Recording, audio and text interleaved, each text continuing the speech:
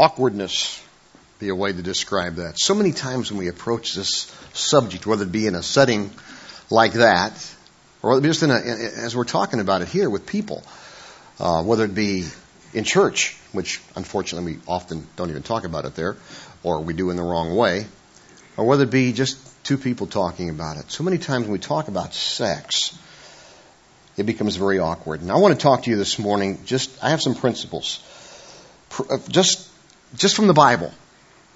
And most of you know, if you haven't, maybe you don't know, if you're visiting with us, I believe the Bible. We're part of what we're about, of what we are about, not just part. As a church, is proclaiming the truths of Scripture. And so many times these things either get ignored or distorted. And I just want to go to the Bible and read to you some verses. Maybe you didn't know some of them were there. Maybe you didn't know exactly, certain things were said. I just want to do that. And as we do that, we're going to talk about principles, basically, of fulfilled lovemaking from the inventor of sex. And that would be God. I wanted to call this Lessons in Sex from a 30-plus year veteran, but, that didn't, I couldn't remember how long I've been married, so it was almost 34 years. But anyway, that got nixed. So I want to show you 4 principles. And now a couple things I want to make mention of real quick. Number 1, this is all under the umbrella of grace, and you need to understand that. This is all under the umbrella of grace. Many of us here have messed these up in one way or the other. Some have violated some of the principles I'm going to talk about, and you're going to say, "Well, I screwed that up." Listen, there's still forgiveness for whomever you are, wherever you are, and whatever's going on in your life or whatever's happened in your life. So this is all under the umbrella of grace. My purpose is not to make you feel bad, to make you feel guilty, or to put shame on you. That is not my purpose. Okay, that's one thing that I want you to see. All right, the other little categorical statement that I want to make, or in terms of this whole thing, and that is this: wherever you are, it's never too late to do what's right. And you got to fill in the blank in where you are. I mean, some of you, maybe you've been through a marriage or 2 or 3, and maybe some of you have been through untold numbers of sexual relationships. Maybe you're still thinking through some of this. Hopefully some of you are still thinking about it. We have some teenagers here, and God knows we're glad you're here. You need to be here. I'm sorry, you guys need to be here. I mean, you see all the other crap everywhere else. You need to hear the truth from the Bible. So I'll be talking to you a little bit. So, And the funny thing about that is you'll probably be the least embarrassed here. That's the funny thing about that, because God knows you've already seen everything else, but and heard it and so forth. Wherever you are, whatever your deal is, it's never too late to do what's right. And we have grace, and we thank God for that. So I want to begin by saying that, and I'm going to say that again, because I just don't want people leaving here feeling bad or guilty or beat up or anything else. I just really don't want that. I just want you to see the truth. That's all I want. I want you to see the truth. Then I want you to deal with it between you and if you're married, your mate or your prospective mate and God. That's it. It's between you and God, ultimately. So 4 principles we're going to look at. The first one I'm going to take a little more time on and kind of blow through the last 3. But the first one is this: lovemaking is intended for a lifetime love affair. Lovemaking is intended for a lifetime love affair. Sex, I'm going to call it lovemaking, because I sometimes think we call it sex to get away from what it really is. That doesn't sound lovemaking. Makes it sound what it really is. Sex, we can kind of get away from the original purpose sometimes. But sex or lovemaking is intended for a husband and a wife as an expression of a lifelong, unconditional love relationship. Intended for a husband and a wife as an expression of a lifelong, unconditional love relationship. That's what it is. And it's a beautiful thing. We're going to talk, and it's a fun thing, and we're going to talk about some of the issues involved with that. I want to jump into this, because the first thing I have to defend is what the Scripture teaches about sex. Who is it for? And I want to show you what the Bible says. I'm just going to show you what the Bible says. I mean, I'm not telling you, I didn't write it. You deal with it, all right? I'm just going to lay it out there, and you deal with it. And as I've told many friends over the years, they say, well, I don't agree with that. I'm like, I don't really care. I do care. But I mean, the point is, I didn't write it. Okay? I don't take it personal if you want to disagree with it. It's pretty difficult to disagree with without just basically, taking out the guts of the Scripture. But here it is. First passage I want you to see is in 1 Corinthians chapter 7, verse 1. And I'll show this for you on the screen. Have it for you on the screen. Now, about the questions you ask in your letter. The Apostle Paul here is answering a letter they had apparently sent to him from Corinth. He says, yes, it is good to live a celibate life. I'll come back to that. Verse 2, but because there is so much sexual immorality, each man should have his own wife, and each woman should have her own husband. Now, is celibacy in the Scriptures? It is. And if you read further on and around that, celibacy is considered a gift. I haven't quite figured that out yet, but it's a gift. Obviously, you can tell what I'm not gifted with, right? I was teaching, I'll tell you guys this, you can listen. I was teaching this junior high class one time, Bible study, and we're talking about some gifts, and I was talking about the gift of celibacy. And I was explaining what it was. It means that you have the gift of celibacy, you never have sex with a person of the opposite sex. And some guy came to me just right after it was over. Hey, Rich. I said, what is it? He says, do you think I have that gift? Do you think I have that gift? And he was just he was just in a panic because he had this look of horror on his face. Do you think I have that gift? And I said, my friend, the way you look and the way I don't think you got that gift, buddy. I don't think that's a problem for you, all right? Now, having said that, let me just assure you there is that gift. And there are people I know who I have a high regard for that have that gift. I think I know of all the people I've known over the years, maybe I can count them on one hand, where they and we're not talking about gay or some other kind of thing. We're talking about people who have no sexual drive whatsoever. Okay? There is that gift. There are a few people like that in this world. And that's fine. And the Apostle Paul is acknowledging that. It's not better. It's not worse. It's not superior. It's not inferior. But it is a gift for a few people. Now, I'm going to say a couple things today about the Roman Church. And we have a lot of people from that background. And I want you to know I have a lot of friends in the Roman Catholic Church who I have the highest regard for, including priests. But this is one area where they have just screwed up the works. And you need to hear that from somebody who knows the Bible. Okay? That is not in the Bible. It's business about the priests and men of God, ministers being celibate. That is not in the Bible anywhere. Came from their church tradition. They're not the only ones, by the way. But it's just, it's a good thing, sure. But is it for everybody? No way. It's not for everybody. It's not for everybody that claims to be a minister, that desires to serve God in the kind of things that I do and so forth. So that's one area where I think we've seen some of the perversion that comes out of some of that stuff, and it's just awful. It's just awful. And it's what happens when people misapply and misinterpret the Bible. We've seen it over centuries.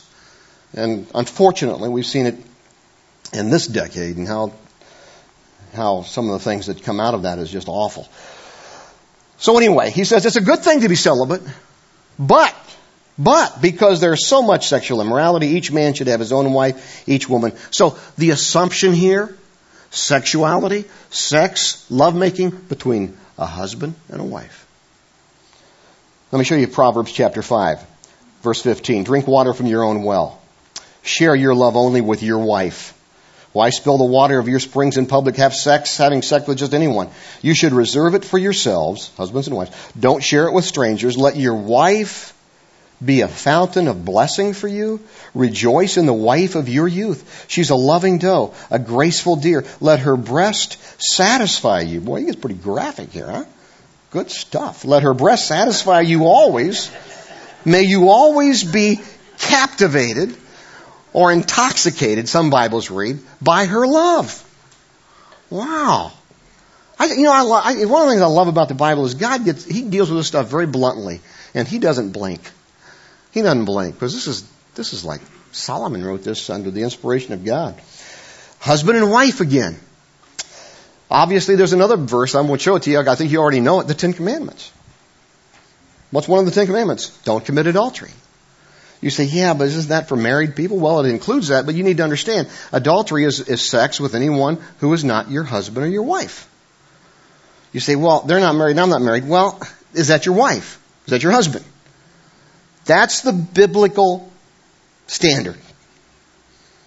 And you say, well, I don't accept that. That's between you and God.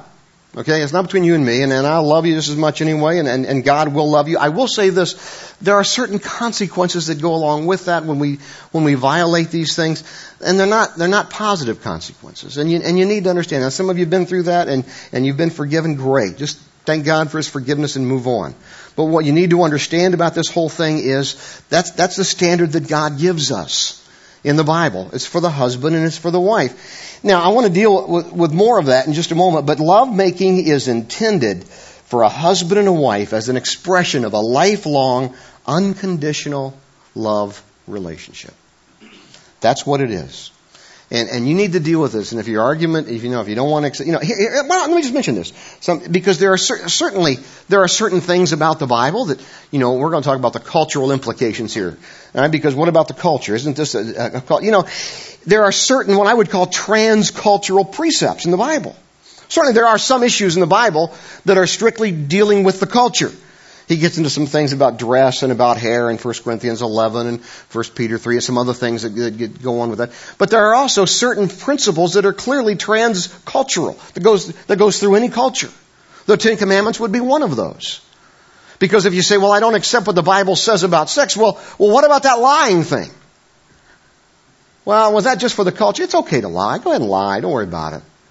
Bernie Eppers, no big deal what he did, If you want to take that whole thing out of the context of what the Bible says, obviously I do think it's a big deal what he did with WorldCom and so forth, and apparently so does the government, with basically a life sentence for cheating. One of the Ten Commandments, right? So when we start talking about these things, don't just that doesn't apply, because then you start getting what does apply? How about cheating and lying? I mean, what happens if you start taking enough of these things away, you basically do away with civilization. A total lawless civilization. So we have these what I call ageless truths or transcultural, transdispensational views. And that's part of the issue here if we're going to accept the Bible. And you know what? Part of it also is faith. I believe the Bible. And I've lived just long enough to see what happens when whether it's me or whether it's you, when we violate the truths of the Scripture. It's not just you get a little slap on the wrist. You see heartache and heartbreak and relationships that are just so messed up, and kids that are the result of that, and families, and it's tragic. All of that comes when we start, is my understanding of going against what the Scripture teaches. So, one of the other issues that has to be dealt with when we talk about that whole cultural thing is this, because some people will say, well, wasn't this for the biblical culture, and the culture today is much different because we're marrying later and having kids later, and our life is longer, and that's a legitimate question. I've had that question many times. And here's a couple things you need to think about. And very, very seldom, those of you who are visiting with us, very seldom will you hear me say what I'm about to say today, and that is, well, here it is, and that is, sometimes we have to go against the culture. For instance, they say, well, if a person's hormones and sexual drives are just really peaking in their 20s, and the average age now, whatever it is, 20, depending on where you live. Around here, it's close to 30. In other parts of the country, it's younger than that, and so forth. But what do we expect these people to do during that other period of time before they get married? I mean, they have these drives, this natural drive, God-given drives. What do we expect them to do? I'll tell you what I think the Bible teaches about this. You get married. You say, but now wait a minute. What if they're too young? What's too young? I'm not suggesting teenage marriages. By the way, don't go there. But I'm going to show you a verse in a moment that when people start saying, well, we're going to be engaged for a year. Now, I always preface my remarks this way. If you intend not to be in bed with one another for the next year, you're crazy. Okay? You're absolutely crazy. And when our own kids got married, both of them we talked with. And in my son's case, he was a junior in college. And he said, Dad, she is the one. I promise you she's the one. And we talked to her. She's the one. And he said, do you feel like you can be supportive of me? I don't mean support financially. I mean, we paid for both of our kids' education, certainly. But in terms of the other things, of course, they did their own. And he said, do you think you can be supportive of me emotionally if I'm married for my junior and senior year in college? And I thought, what's the alternative to that? Yeah, I can be supportive. I'll even marry you, okay? Or whatever you need me to do. And in that case, I was his best man, which was an honor for me. But the issue here is this. Maybe sometimes we go, and some of you parents may not want to hear this. I don't know. Don't really care. But in some cases, we may need to say to kids in their 20s, who says you've got to wait till you're 30? Well, the New York culture. I don't care about the New York culture. I care about you doing things God's way. And you know what? If this is God's person for you, and you've both prayed about it, and you've sought some counseling, and this is the right person, you know, there's another thing that you can get married and you don't have to worry about kids for a while either. It's called birth control. That's the other area that I got to talk about. I'm sorry, I got to talk about it. And that's another area where I got to tee off with my friends again. I don't know why, well, I do know why, but this whole Catholic thing of birth control, my gosh, that is just the most ungodly thing I've ever heard. It's not in the Bible. Birth control is fine. I know a lot of you come of a Catholic background and you take birth control for rheumatoid arthritis or something, but I mean, you know, you do. I know your tricks. You know, I know how that works. It's great for arthritis, but we have birth control. And to say that the Bible doesn't, you know, here's the assumption behind those who've tried to make birth control wrong. The assumption is that listen to this carefully. The assumption is that sex is only for procreation. That's a wrong assumption. And they'll go back to the Genesis where God says, you know, He talked to Adam and Eve and He says, be fruitful and multiply and replenish the earth. Well, let me help you with this one. The earth has been replenished. Okay? The earth has been replenished. In case you didn't know that, you learn something before you leave here today. We're in great shape, all right? That's not a problem. But when you have that assumption, and again, that's not just Roman Catholic people. I know some hardcore Baptists like this as well, and some other denominations. So I'm not just going to pick on them, who say, well, you know, sex is only for procreation. Well, if you believe that, I don't even want to eat dinner with you, man. I mean, that is one perverted view of life right there, and that's not in the Scripture. There's a great passage in the Bible. We won't go there right now, but there's a great passage in the Bible where Abraham and Sarah are going somewhere, and it says Abraham was, in the King James, it says Abraham was sporting with his wife. Well, you know that, man. They weren't playing frisbee. Anyway, it's just throughout the Scripture on this thing. And it's important for us to understand this. It's important for us to have this, you know, that's why when you read that passage and let your wife be the fountain of blessing for you. Rejoice in the wife of your youth. She's a loving doe, a graceful deer. Let her breast satisfy. You think that's procreation? You know? It may involve that, but it's a whole lot more. All right. I could go on here, but we'll stop right there in that whole thing. Here's the point that I want you to see in this whole thing of culture. Sometimes we go against the culture.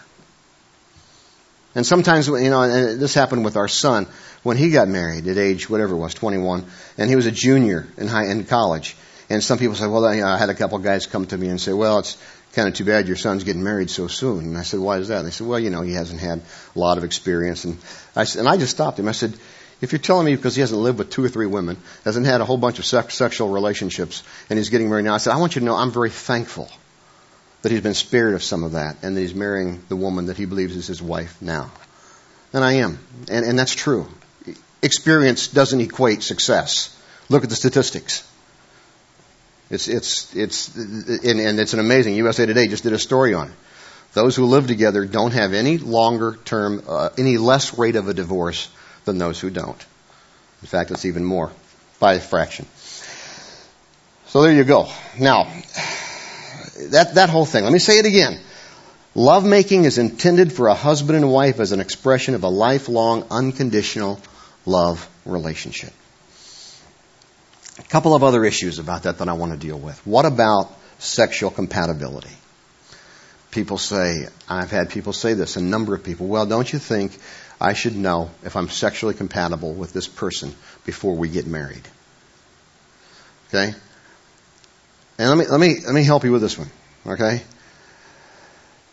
I'll tell you a story. Real quick little metaphor to this. All right? It's a true story. I run intervals. And the other day, I've been going to the track at Millburn because it's a soft track and it saves my knees. And I'll run the sides, run the 100 and 120s, and then I'll walk the ends and run the next, and it just beats the heck out of me. And the other day, I was feeling so good. I felt like I was 20. I could have taken any of you guys. I was ready for you. Okay, I felt so fast, so good. The next day, I'm running. And I felt like I was a turtle. I felt like I was the slowest person on the face of the earth. I thought, oh man, what bodies change. That's in the course of 24 hours. Multiply that over years, over decades. So you might be sexually compatible at age 25. Well, what happens at 30 or 35? What happens after kids? What happens after women, almost die giving birth to kids? And what I always tell our kids, you treat your mother right. She almost died bringing you to the face of the earth. I mean, the whole pregnancy thing. I don't get it, man. You guys are amazing. Thank God. You know what they say? It's a good thing that God did that with women because we would never have kids. We wouldn't. We'd say, I'm not going to go through all that crap for this, to be told I'm an idiot when they get to be a teenager. We love you guys, but sometimes you're a little much. You understand that? Sometimes. The whole body chemistry changes. People change. Life happens. People lose jobs. People get new jobs. People come into their lives. All kinds of stuff happens. Age kicks in. People get sick. So when you start talking about this whole sexual compatibility thing, you can have that, but if it doesn't begin with the heart, it excuse the English, ain't gonna happen. All the time. The minute that your mate becomes sexually incompatible, if you move on to another one, you're going to have a whole string behind you of 8 or 10 or 12 or 15 ex-mates. And you don't want to live that way. Most people would agree. Whether you believe the Bible or not, that's not healthy. So the sexual compatibility, life has many seasons, and sometimes it comes through great pain. Sometimes it comes through some work, emotional pain. Sometimes it comes we have to sit down and talk. Sometimes we may need to get a therapist to help us talk about some of these things, to work through something. Sometimes things happen where we have different deals going on in our lives and we got to work through that. So be careful with that thing. Just because you're compatible at one particular age sexually doesn't mean it's always going to be that way without work and effort. And it can be, but it has to be more than just a physical thing. There are many hindrances to a husband and a wife being committed to each other in a lifelong, unconditional love relationship expressed through sex. There are unfulfilled women and men on the prowl every day of the week. Every day of the week. It's amazing what happens. I mean, everything for... I'll tell you, I'll tell you something I didn't tell the 9:30 crowd. This just emphasizes how bad it can be. I had some woman try to pick me up in Kings the other day. Okay? That's how bad it's gotten, folks. And I couldn't wait to get home and tell my wife either. Could you believe that? No, I mean, that did happen. It was just, I'll tell you the story some other time. But anyway, it's weird how all that stuff works. There are unfulfilled men and women on the prowl in our society more than any other. Probably. We could make some argument for that, but probably that many sociologists believe that and teach that and so forth. We have to be sensitive to that. And we have to take the measures, the protective measures of whatever we can to protect ourselves. That's an individual choice. Hopefully there'll be some accountability between you and your mate on that particular issue. But that's something. There are other expectations that happen. There's something else that's happened in the last 10 years that has really hurt in this whole area. It's called the internet. It's called pornography. And you say, well, you're going to wax eloquent against porn. Well, I don't think I need to do that. I think most of us realize the unhealthiness that's involved. But when husbands or wives see some of the things that they see in terms of pornography, and it's just so stilted. It's fantasy, folks. And husbands say, honey, that's the way you're supposed to look. That's the things you're supposed to do for me. Isn't it interesting? It's always pretty much for the guy. And there are exceptions. Not many. And this is the way they're supposed to look. And it's like, I've had to say 2 or 3 times, that's fantasy, you idiot. Do you not get that? That's why it's called pornography. Okay? And it can be very destructive and damaging in giving people a view of what sex is supposed to be. That's why your folks tell you sometimes, some of you have folks who tell you don't go to certain movies. Is it because they're worried about you being polluted for the rest of your life? Well, maybe, but more important, because some of the impressions that you get are not real. And you think, that's the way life is supposed to be. And then life's not like that. You're like, oh my gosh, I got to find out how life's going to be. And then it's just an unending dead end trail that happens. And guys, I'll say guys, but it's not just guys. I don't know where you are in this whole thing, but you need to watch your influence of that. All of us are hit with it. I mean, you can't help it. I mean, you get pop-ups from all over the place. I realize. And I'll tell you one thing that happened with us, which has been nice. Michael was on a kind of a 8-year quest to get us all on Macs, and it's kind of nice because on Mac you don't get pop-ups, which I've enjoyed very much. But guys, let me just say this: be careful of the influences, and ladies too, wherever you are in this whole thing, because this can be very destructive. Not to mention the fact that there's life in general. There are kids, there are interruptions, there are little kids, there are big kids. There are many hindrances to this whole thing of a lifelong sexual relationship to the person that you're committed to in an unconditional love relationship for the rest of your life. That's the first principle. And that's the longest one. The other ones won't take very long. That's the first thing that I wanted you to see. Lovemaking was intended and is intended for a lifelong love affair between a husband and a wife. Now, I have 3 others that I want to give you that are just kind of build on that. And I'll just hit them very quickly, but you'll see my point. Lovemaking should be centered on your mate, on your husband or your wife. 1 Corinthians chapter 7 says this: the husband should not deprive his wife of sexual intimacy, which is her right as a married woman. Nor should the wife deprive her husband. The wife gives authority over her body to her husband, and the husband also gives authority over his body to his wife. So, here it is, right here in the Bible. So do not deprive each other of sexual relations. You're like, wow, I didn't know that was in the Bible. I could have used that the other night. Hopefully, it won't be that type of a deal. Okay? Hopefully, you're not going to use this as a weapon. Okay, in your relationship with your wife or your husband. What this means, though, is there's no demands. There's no manipulation. It's not to be a punish or a reward. It's an expression of love. Of a lifelong, unconditional love relationship. That's what it's to be. And it's a terrific thing. And when you start thinking through some of that, I mean, it's to be centered on your mate. And it's pretty clear right there. 1 Corinthians 7. That's verses 3, 4, and 5. And it's good stuff. Let me show you the third thing. Lovemaking should be frequent. You say, oh man, this is getting better. Verse 5, 1 Corinthians again. Do not deprive each other of sexual relations. The only exception to this rule should be the agreement of both, husband and wife, to refrain from sexual intimacy for a limited time. For a limited time. So they can give themselves more completely to prayer. Afterward, now watch this, they should come together again so that Satan won't be able to tempt them because of their lack of self-control. You know what's cool about that? The Bible assumes that there'll be a lack of self-control.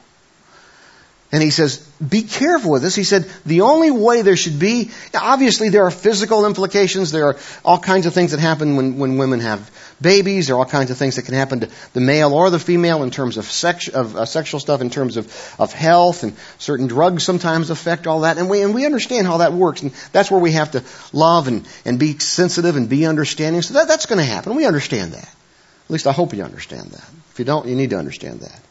But with the exception of those things, he says, this should be something that's a part of your life. Frequently. Now, even the Bible says that husbands and wives shouldn't be separated sexually for a very long period of time. If you travel, obviously that's a different issue. You know, some guys are in the military or whatever. You deal with this the best way you can when you're with your wife or your husband, whatever the case may be. But it should be frequent. And it's not a matter of, you say, well, what's frequent? You know, I'm going to let you answer that.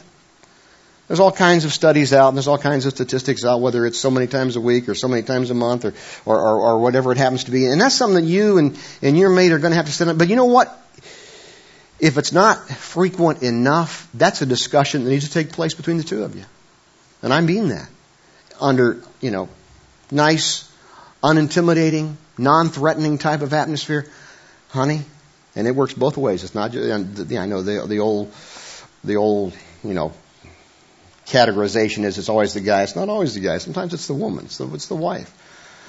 And that discussion needs to take place in a non-threatening, non-intimidating kind of way. Honey, you know what? Somehow, somewhere, I'd like to be able for us to find more time to make love with one another. It's very important to me. You don't get boorish about it. You don't get, you don't pout. You don't do the other kind of thing. It needs to be open and honest discussion about that. And maybe you need to have that with your mate. It's important. To open up the Bible and say, honey, I want to read you a verse. Let's talk about it. And, and it's not a matter, some people say, well, we're at an age now, we've been married this many years. That's not in the Bible. It's like that one older guy. Somebody asked this older guy, he's like 80 years old. They said, so when did you stop making love? And he said, about 1 o'clock this morning. It's my kind of guy right there, baby. Let me just tell you. Love that. It's not an age thing. Obviously, sometimes age affects that. Again, physical things affect that. You deal with that as you can. Lovemaking should be centered on your mate. Lovemaking should be frequent. Last thing I want you to see is lovemaking limits temptation. Lovemaking limits temptations. Let me show you this. Paul's talking in 1 Corinthians chapter 7. Go ahead and show that. He says, now to those...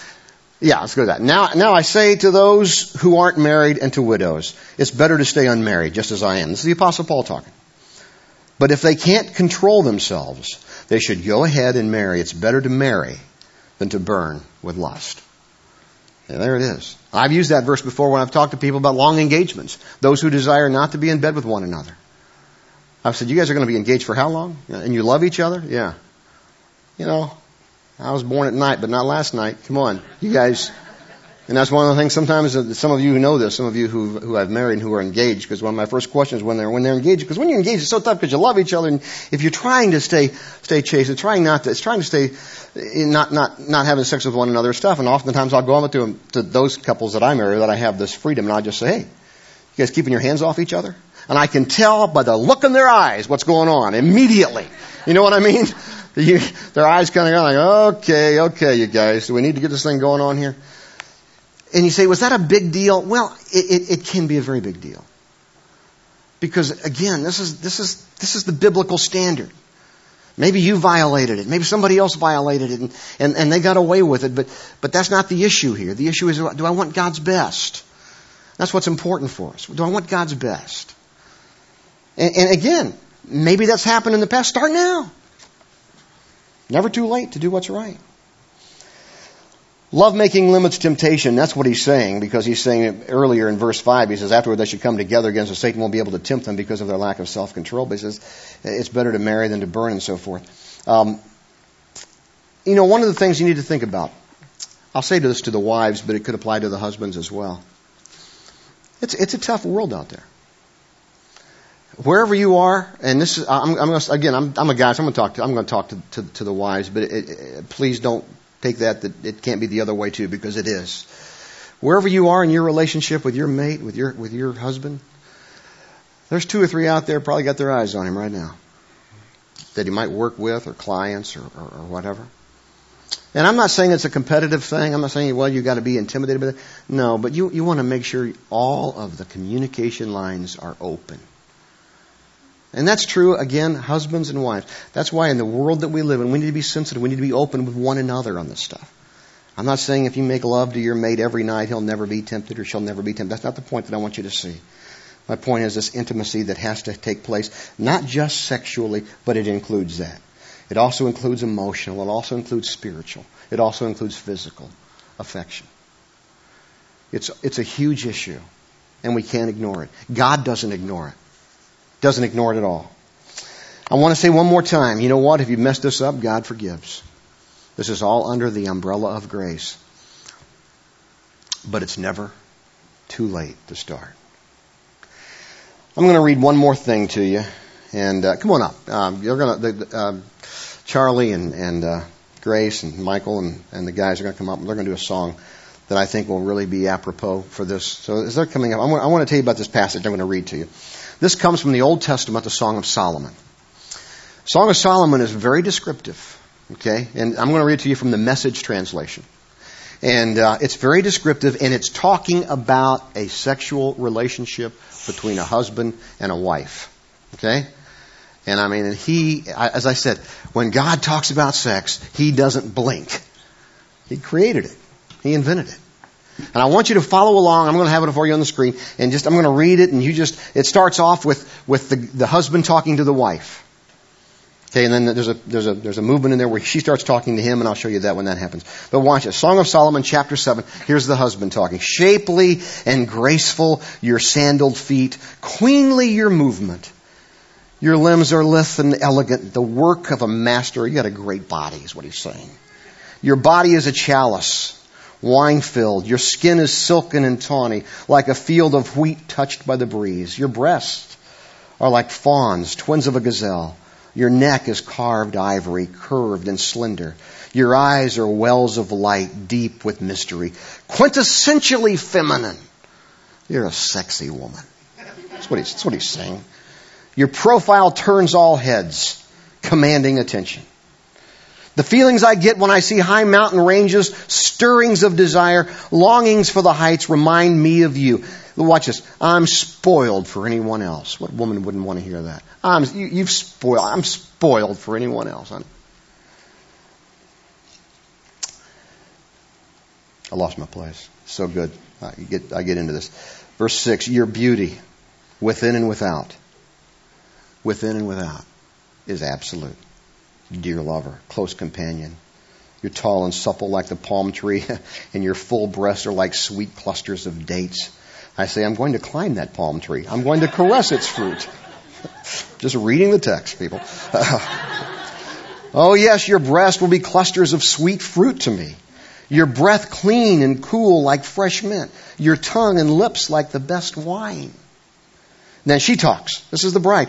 Yours, this is the wife. Yours and yours are two, my love's kisses flow from his lips to mine. I am my lover's. I'm all he wants.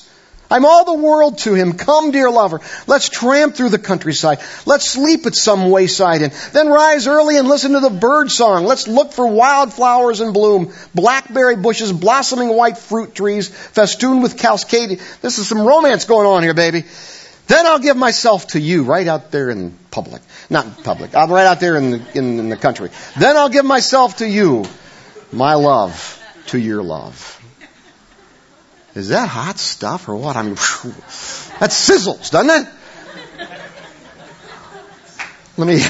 Yeah, you can clap for that. That's good stuff. Let me pray. And I want you to listen to this song. God, thank you. Thank you, Lord, that you love us so much that you do not hesitate to tell us what this thing of sex, lovemaking is all about. And that you're not prudish about it. That you're open, and God, I pray that each one of us would deal with it in the way that you're speaking to us, each one of us in that still small voice right now. We thank you for Jesus, who gives us the ability to have a relationship with you, be able to talk about all this stuff. And we thank you in Jesus' name. Amen.